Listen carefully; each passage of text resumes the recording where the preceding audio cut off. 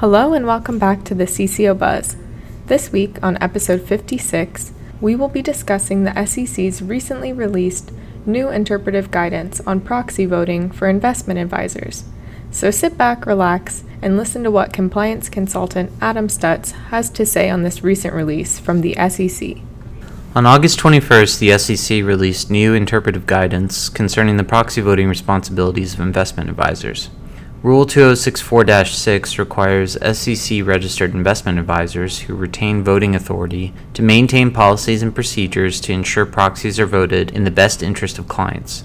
The SEC's guidance further clarifies the responsibilities of investment advisors when it comes to proxy voting in the form of a question and answer format designed to clarify advisors' responsibilities. To start, the SEC describes how the advisor and the client must agree upon the scope of the proxy voting services provided by the advisor and determine to what extent the advisor will vote proxies, all the while bearing in mind that the advisor has a fiduciary duty to act in the best interest of the client, regardless of the degree of the proxy voting services the investment advisor provides. This may result in the advisor maintaining multiple agreements of varying scale, depending on agreed-upon proxy voting services. For example, the SEC describes instances in which the client may request the advisor only vote proxies under certain conditions, refraining from voting when the vote may create high costs for the client, or only voting on certain corporate events that are of interest to the client.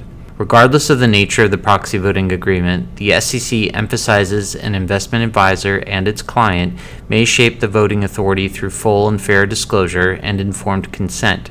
But we reiterate that an investment advisor that assumes proxy voting authority must make voting determinations consistent with its fiduciary duty and in compliance with Rule 2064-6. The SEC also explains that investment advisors need to consider whether maintaining a broad proxy voting policy will be in the best interest of all clients, or if it is better for the investment advisor to create policies that are tailored to different clients. For example, retail clients and institutional clients, or clients in growth strategies versus income strategies, which are better suited for the investment objectives of each client or strategy type. Additionally, certain types of voting events may require more scrutiny than others. For example, certain types of mergers and acquisitions may require the investment advisor to perform a deeper dive on whether the investment advisor's voting in light of the event is consistent with its policies and procedures and fiduciary obligation. The investment advisor should also be sure to review its proxy voting records to make sure that its proxy voting activities remain consistent with its policies and procedures and client agreements. An investment advisor should review its proxy voting policies and procedures no less than annually to ensure that the investment advisor continues to vote proxies in a manner consistent with its agreed-upon services for its clients. These reviews should be documented and reviewed by senior management as well. For investment advisors that rely on proxy voting advisory firms for guidance on voting and execution of proxy voting services, investment advisors should review the activities of the proxy voting advisory firms regularly.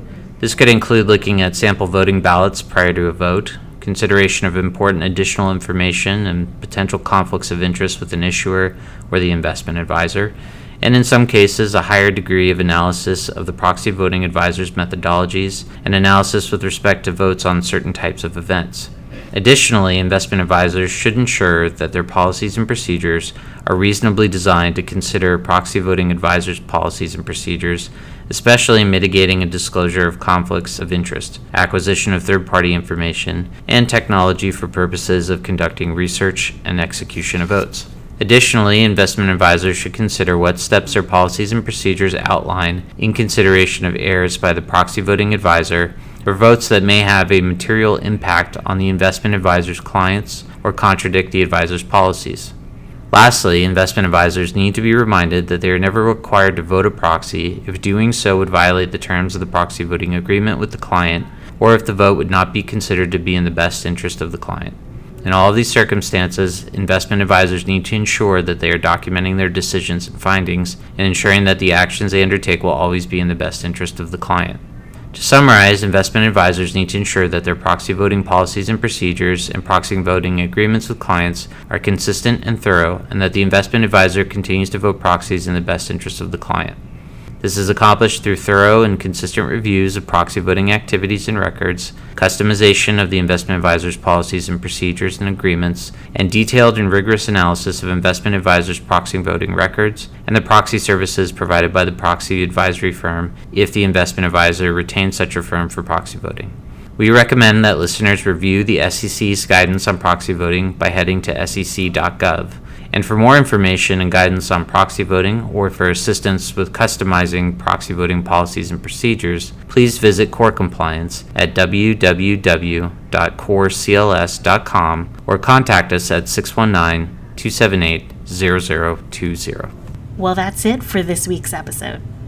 If you'd like additional information, please check out our website at www.corecls.com. You can also follow us on Facebook, LinkedIn, or Twitter at CoreCLS. Thank you, and we hope you tune in to next week's episode of the CCO Buzz.